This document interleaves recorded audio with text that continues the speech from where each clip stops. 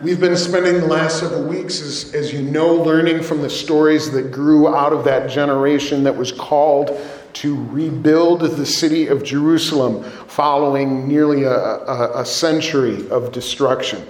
And as we've done that over the last few weeks, we've looked at the characteristics of the rebuilders, especially those 6 biblical characters that we know the most about. We've looked at how God used their abilities, their unique abilities, to lead the rebuilding efforts. We've talked about some of the most important steps in rebuilding. We talked about walking among the ruins. We talked about the importance of prayer. We've acknowledged that rebuilding is not easy. It comes with opposition. And there are many obstacles to overcome if one is going to become a rebuilder. And all the while, we've acknowledged that there's application here for anyone who senses some aspect of life is in ruin. When we see ruins, we can rebuild. Some aspect of life is in ruin. Perhaps you're recognizing something in your personal life or relationships, something in your spiritual life. And in addition to that, we've taken note that the church in America is going to need to rebuild. We are entering a season, we are already into a season of rebuilding because there are structures and there are methods for ministry that have broken down this year. There is work to be done. Today, what I want to do is propose that it is not just about the work to be done. This isn't just about work to do. Rather, the commitment to rebuild can and should be an act of worship rather than just a job to do.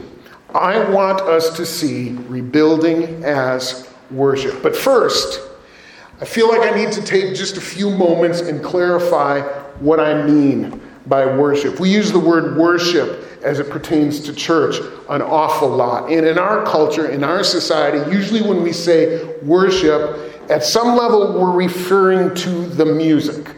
We're referring to the music that we sing or the music that we play in church. We kind of generically refer to it as worship. Sometimes we get a little bit more specific and we say the fast songs are the praise songs and the slow songs are the worship songs. I don't think that's a very useful definition, but we do tend to refer to music. For instance, the first 15 years of my career in ministry, my job title was worship leader. And what that meant is I was the music leader. I was a song leader. I led the music because in the way we talk about it, worship equals music. But that's not really a very accurate or useful definition of worship, at least the way the Bible describes it.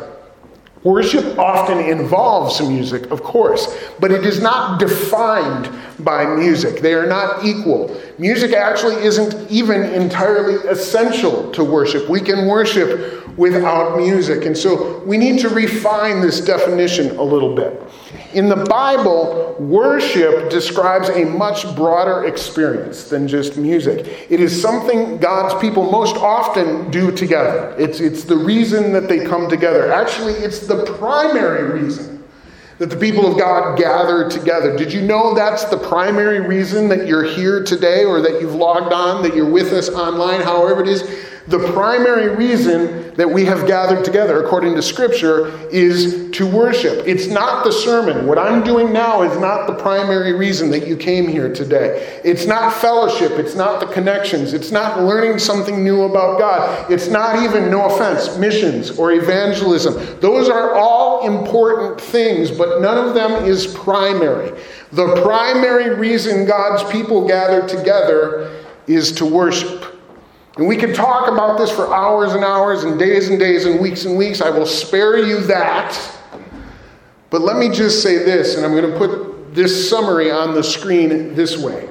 Worship is the intentional act of focusing on and responding to God's presence with awe, humility, and sacrifice.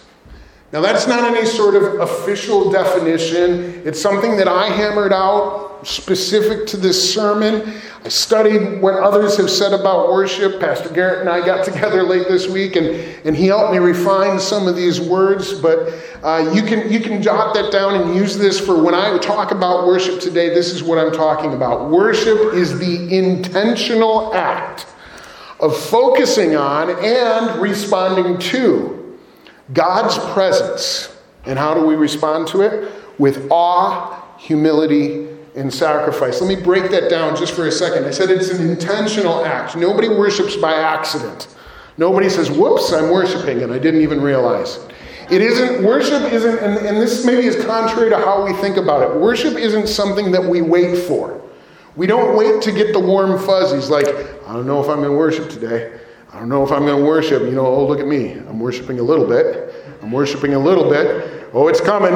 It's coming. And we have worship. There it is. There it is. We don't wait for it to happen that way. It's not something that we hope for. We choose to worship. It is an intentional act.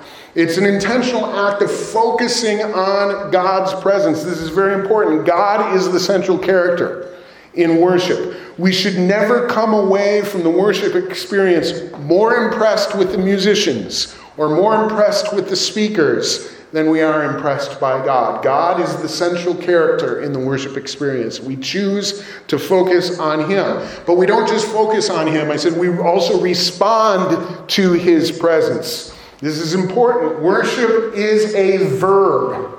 It is an action word. There is action and response in worship. We have to be doing something when we worship. Now, some people by nature are very demonstrative in their worship. Hallelujah, glory, glory. Thank you. Thank you, Jesus. Some people are a little bit more stoic and staid in their worship. And look, either one of those is okay, right? I'm all about it. Different strokes, different folks. That's okay. But no one just stands and watches. This is not a spectator sport. Worship is a verb. Everyone who worships in some way is actively responding to the presence of God. And how do we respond to the presence of God? I gave you 3 words there. Awe. Our primary takeaway from the worship experience is, wow, God is big. Wow, God is big. It's how big God is. We should be in awe. In the Bible, we're told that someday everyone will worship. We actually sang those words in one of our songs this morning. Every knee will bow. Every tongue will confess. Do you know that's not because everyone is going to decide that God is the coolest? Right? And they're okay. It doesn't mean that everybody's going to get converted. It means that one day, even those who are in rebellion are going to stand back and be amazed at the awesomeness of the one against whom they have been in rebellion. One day, everyone will realize just how big He is. Humility. The biblical word for worship in both the Old and New Testaments, that word carries with it the connotation, the literal meaning of bowing down on your knees with your face touching the ground. If you picture a Middle Easterner today on their carpet in worship, it's that posture that's being referenced by the word that we have in our Bibles today. Now, in our culture in America, that's not a physical posture that we use too often. But I think it's still a very, very good word picture for what worship needs to look like. Worship cannot happen if the worshipers are the ones getting the glory. There's humility in worship. There are no celebrities in worship. Okay? And then the last word I gave you was sacrifice. And maybe this is the one that we overlook too often. But worship never happens without some sort of reference to sacrifice. In the ancient cultures, we know that people practiced literal sacrifice on the altars. There were burnt offerings of livestock and of grain and of other things of value. For Christians, this kind of a practice stopped when we understood Jesus to be the ultimate and everlasting sacrifice. But think about this in our worship services today. We still, by God's directive and command, we still sacrifice. Communion reenacts and recalls the sacrifice that Jesus made. Baptism in water by immersion is meant specifically to reenact the sacrifice of Jesus, the death, the burial, and the resurrection of Jesus. We reenact that sacrifice. We pass the plate, or at least we used to before COVID. And we give offerings. We are instructed by the word to give sacrificially of our finances and of other things. And the New Testament, most importantly, invites us in worship to offer what it calls spiritual sacrifices, up to and including what Paul in the book of Romans would call yourselves as a living sacrifice. Worship involves sacrifice. And so that's why I say to you today, worship is the intentional act of focusing on and responding to God's presence with awe, humility, and sacrifice. I'm going to say worship a whole bunch in the next 20 minutes or so. And when I say it, I don't want you to think the music that we sang this morning. I want you to think about this act of focus and response. I believe that the ancient rebuilders did that as they rebuilt Jerusalem. Let's look at their picture again. We have these 6 characters from left to right: Zerubbabel, Joshua, Zerubbabel, the governor who was sent back, Joshua, the high priest who was sent back. They get it started, and then we see the appearance of Haggai, the elderly prophet, and his young apprentice, Zechariah. Love Zechariah there. And then later on, we get Ezra, the historian and the scribe, and his sidekick Nehemiah, the connected man from back in Persia who finishes the project up. These are the 6 characters, and we look at their stories and learn what it's like to be a rebuilder. The first thing that I've learned about worship as I've studied the stories of these rebuilders is that we can worship while we rebuild. We can worship while we rebuild. It can happen as the rebuilding is happening. Ezra was the historian of the group. He tells us that when Zerubbabel and Joshua arrived in Jerusalem, everything was in ruins. And last week I told you a little bit about that part of the story, how Zerubbabel and Joshua decided that the first thing, the priority, the first thing that they wanted to do was to build the altar. And they did that. They built the altar before they even built the temple that the altar was in. They rebuilt the altar because they wanted to encourage the people to worship, and they needed an altar in order to do that. The Bible says that as soon as the altar was ready, the people began using it for worship, despite the fact that literally nothing else in the city had been rebuilt yet. As soon as the altar was ready to go, the worship started happening, because we can worship while we rebuild everything, right? Ezra chapter 3 verse 6 records this: on the first day of the 7th month, they began to offer burnt offerings to the Lord, though the foundation of the Lord's temple hadn't even been laid yet, is what it says. The first day of the 7th month sounds like July 1st to us. You guys know that the ancients didn't have the same calendar that we did, but we know how this works. And if you want to geek out on me or on this with me, or just geek out on me, that would be fine too. The first day of the 7th month is September 26th in the year 539 BC.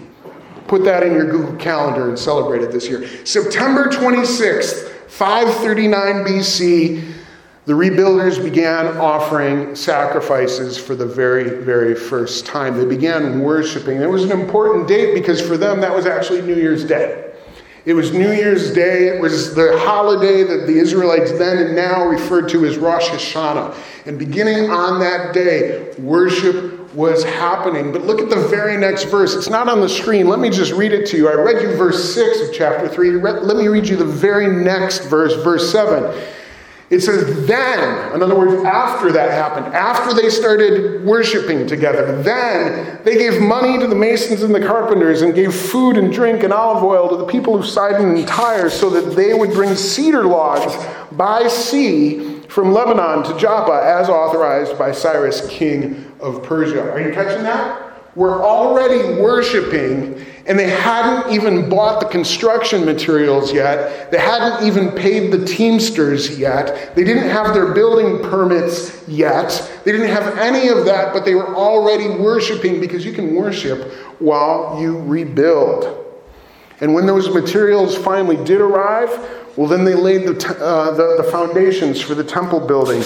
And you know what they did? They worshipped again. They worshipped some more. Later on, Ezra tells us that time they used trumpets. They used cymbals. There was singing and there was shouting. Verse 11 of chapter 3 tells us one of the songs that they sang had this line repeating in it. He is good and his love toward Israel endures forever. We sang a little bit of that this morning, didn't we? He is good and his love toward Israel endures forever. Joshua and Zerubbabel chose to build the altar first because they knew that you can worship while you're still rebuilding. Actually, I think they believed that you should worship while you're still rebuilding. And we may recognize that the things that God is calling us to rebuild are still broken down.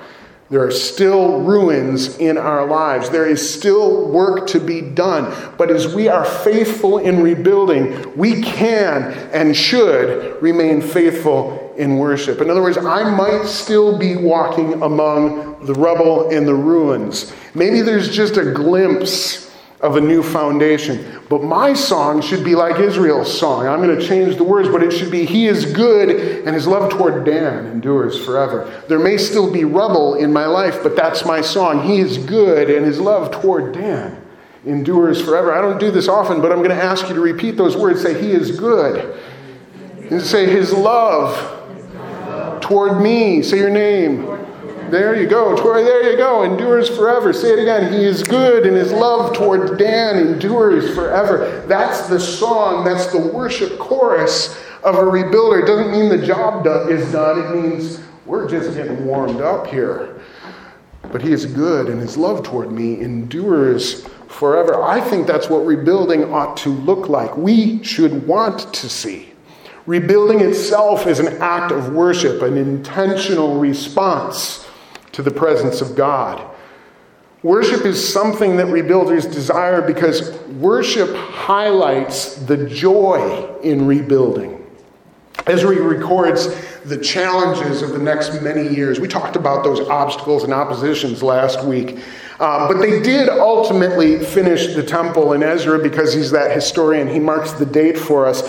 You can do the math here. The temple was finished on March 12th in the year 515. That's about 23 and 1/2 years after the first worship service began.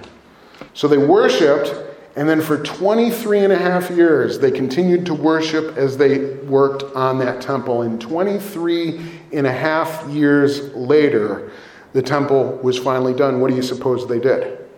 They had another worship service.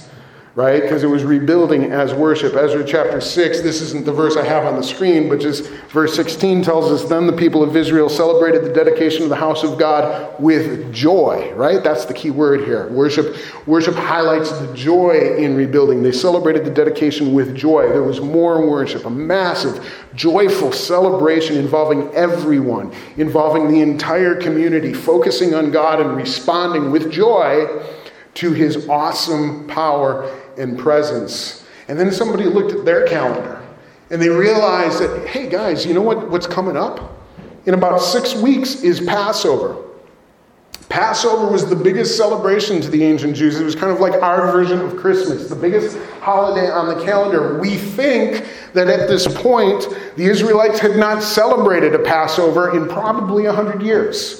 Because of the exile, because of their rebellion against God prior to that, it had been, as best we can tell, a century or so since these people had actually celebrated Passover. But they finished the temple, they put it together, they had a worship celebration, they celebrated with joy, and then somebody checked their calendar and said, oh my goodness, Passover's coming in 6 weeks. My great-grandpa used to tell me stories about what Passover was like. Do you think maybe we should? Do you think? Yeah, I think we should. And so they decided to celebrate Passover together. Ezra chapter 6, verse 22 says, for 7 days, that's how long Passover is. For 7 days they celebrated. How did they celebrate? With joy, the festival of unleavened bread. Why? Because the Lord had filled them, there's the words again, with joy. Worship highlights the joy in rebuilding. Church, rebuilding is hard work. It is really, really hard work. Cleaning the land, setting the foundation, removing the rubble, salvaging the timbers, laying the brick, And the whole time you're doing those things, you're watching over your shoulder for enemies and for opponents who might want to tear you down again. It's hard work. But when the rebuilding is an act of worship, every one of those difficult tasks is undertaken with humility in the awesome presence of God. And so every bit of rubble that is cleared helps us focus on his presence, right? Let's clear the decks here so we can see what's important. Every bit of rubble that is cleared helps us joyfully focus on the presence of God. And every brick that is laying upon another becomes an intentional response to that awesomeness. And rebuilding itself becomes a celebration of worship. That's how I want to rebuild. Now, by now, you know the big picture of the stories of these 6 rebuilders. Their projects weren't completed in just a few days or just a few months. In fact, Jerusalem itself, as a city, was not secure until Nehemiah finally finished the walls. And that didn't happen until 95 years after Zerubbabel and Joshua finished the altar. It's almost a century, almost a full century of rebuilding. I want you to imagine that. Imagine all the ups and downs of a century-long project. It's kind of like road construction in the Chicago area, right? If all God's people did was just work during that entire time, they would have burned out long before they even reached a decade, much less a century. In order to persevere and be successful, they needed to see the rebuilding as one continuous act of worship. So for nearly a century, as they slowly rebuilt the city, they needed to be intentional about focusing on and responding to God's presence with awe, humility, and sacrifice. And when the project was finally over, when the last brick went up on Nehemiah's wall, well then, they showed the world that worship celebrates the successes of rebuilding. It celebrates the successes of rebuilding. When Nehemiah finally finished with that wall, he planned a worship service that couldn't possibly have been a surprise to anybody because they had been worshiping together for 95 years, right? But he planned, okay, we're going to have one more blowout. We are going to celebrate the success of all of these rebuilding efforts. And so he got his buddy Ezra to be the worship leader for that worship service. And the Bible records in Nehemiah chapter 8, verse 6, that Ezra got up in front of everybody and Ezra praised the Lord, the great God, and all the people lifted their hands and they responded, "Amen, amen." Clearly it was a Pentecostal worship service. Then they bowed down. There's that posture again, right? They bowed down, and what did they do? They worshiped the Lord with their faces to the ground. That's what happened as this whole project was finally wrapping up 95 years later. When I was a little boy, I liked model dinosaurs. When I was real little, I would get them for Christmas or my birthday. Dinosaur models, plastic that you could snap together and paint and decorate. And I collected, 8 or 10 or 12 of them over the course of a couple of years. And I'd get help from mom or dad to build them and paint them and make them look real nice. And when I was done with them, I did not play with them. I put them on my dresser in my room. I set them up, and so right on the top of my dresser, there was an action scene of a T-Rex trying to fight a Stegosaurus and a Triceratops running away from this and that and the other thing. I had all of these model dinosaurs, and they just kind of sat there so I could look at them.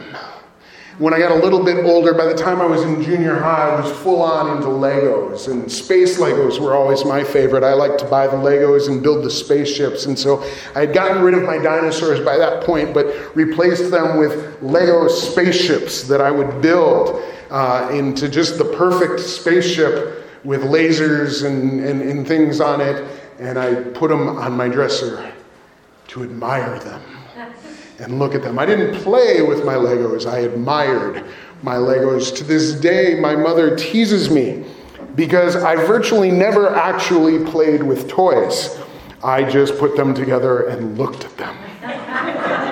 I looked at them. If you're rebuilding just to rebuild, you might finish the project and think you've really made something nice.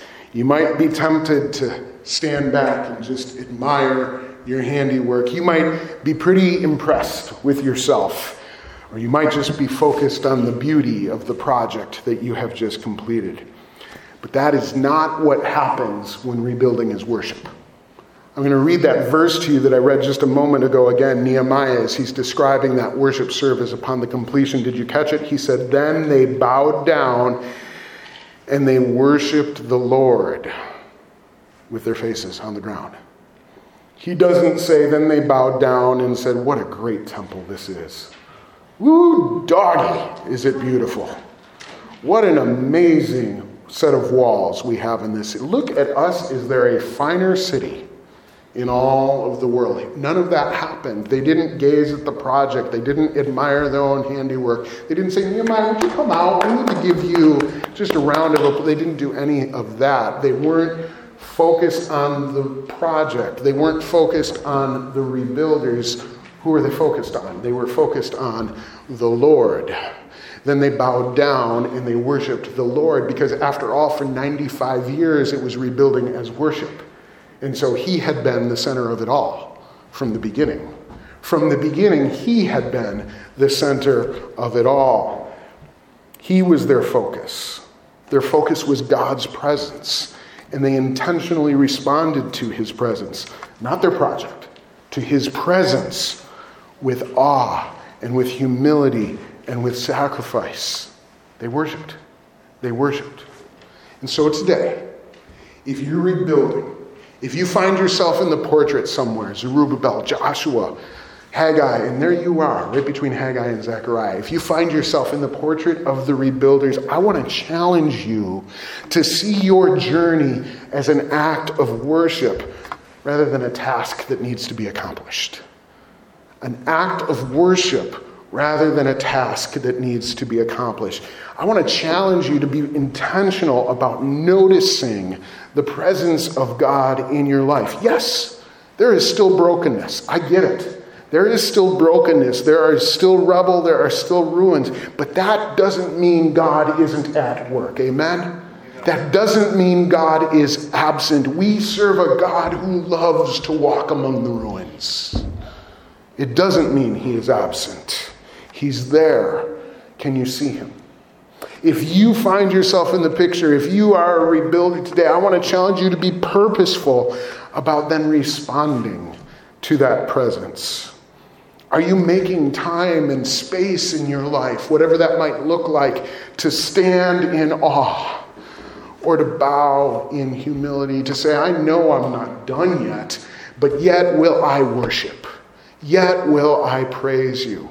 What role does sacrifice play in your life? Can you be a worshiper as a rebuilder? Rebuilding needs to be an act of worship. It needs to be an act of worship. Let's pray together. Father, we thank you. We thank you for your word. We thank you for the calling. And God, first of all, together, gathered in unity today, being built together metaphorically as that temple, that house of God where your presence dwells.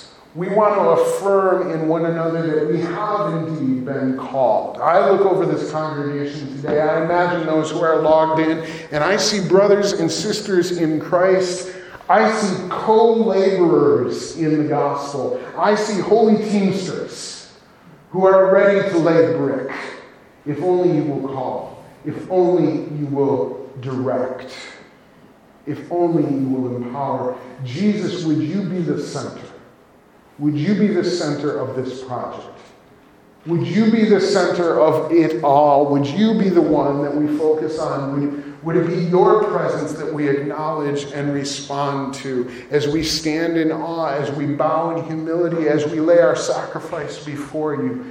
Father, we pray that you would receive our rebuilding efforts as our act of worship today. May you be honored in everything that we do. We ask it in the name of our Savior, Jesus, and all God's people said, Amen. Be blessed as you go from this day. Visit with Corey. He'll be in the back right there. If you have any questions for him, you can ask him and find out a little bit more about his ministry. God's blessings.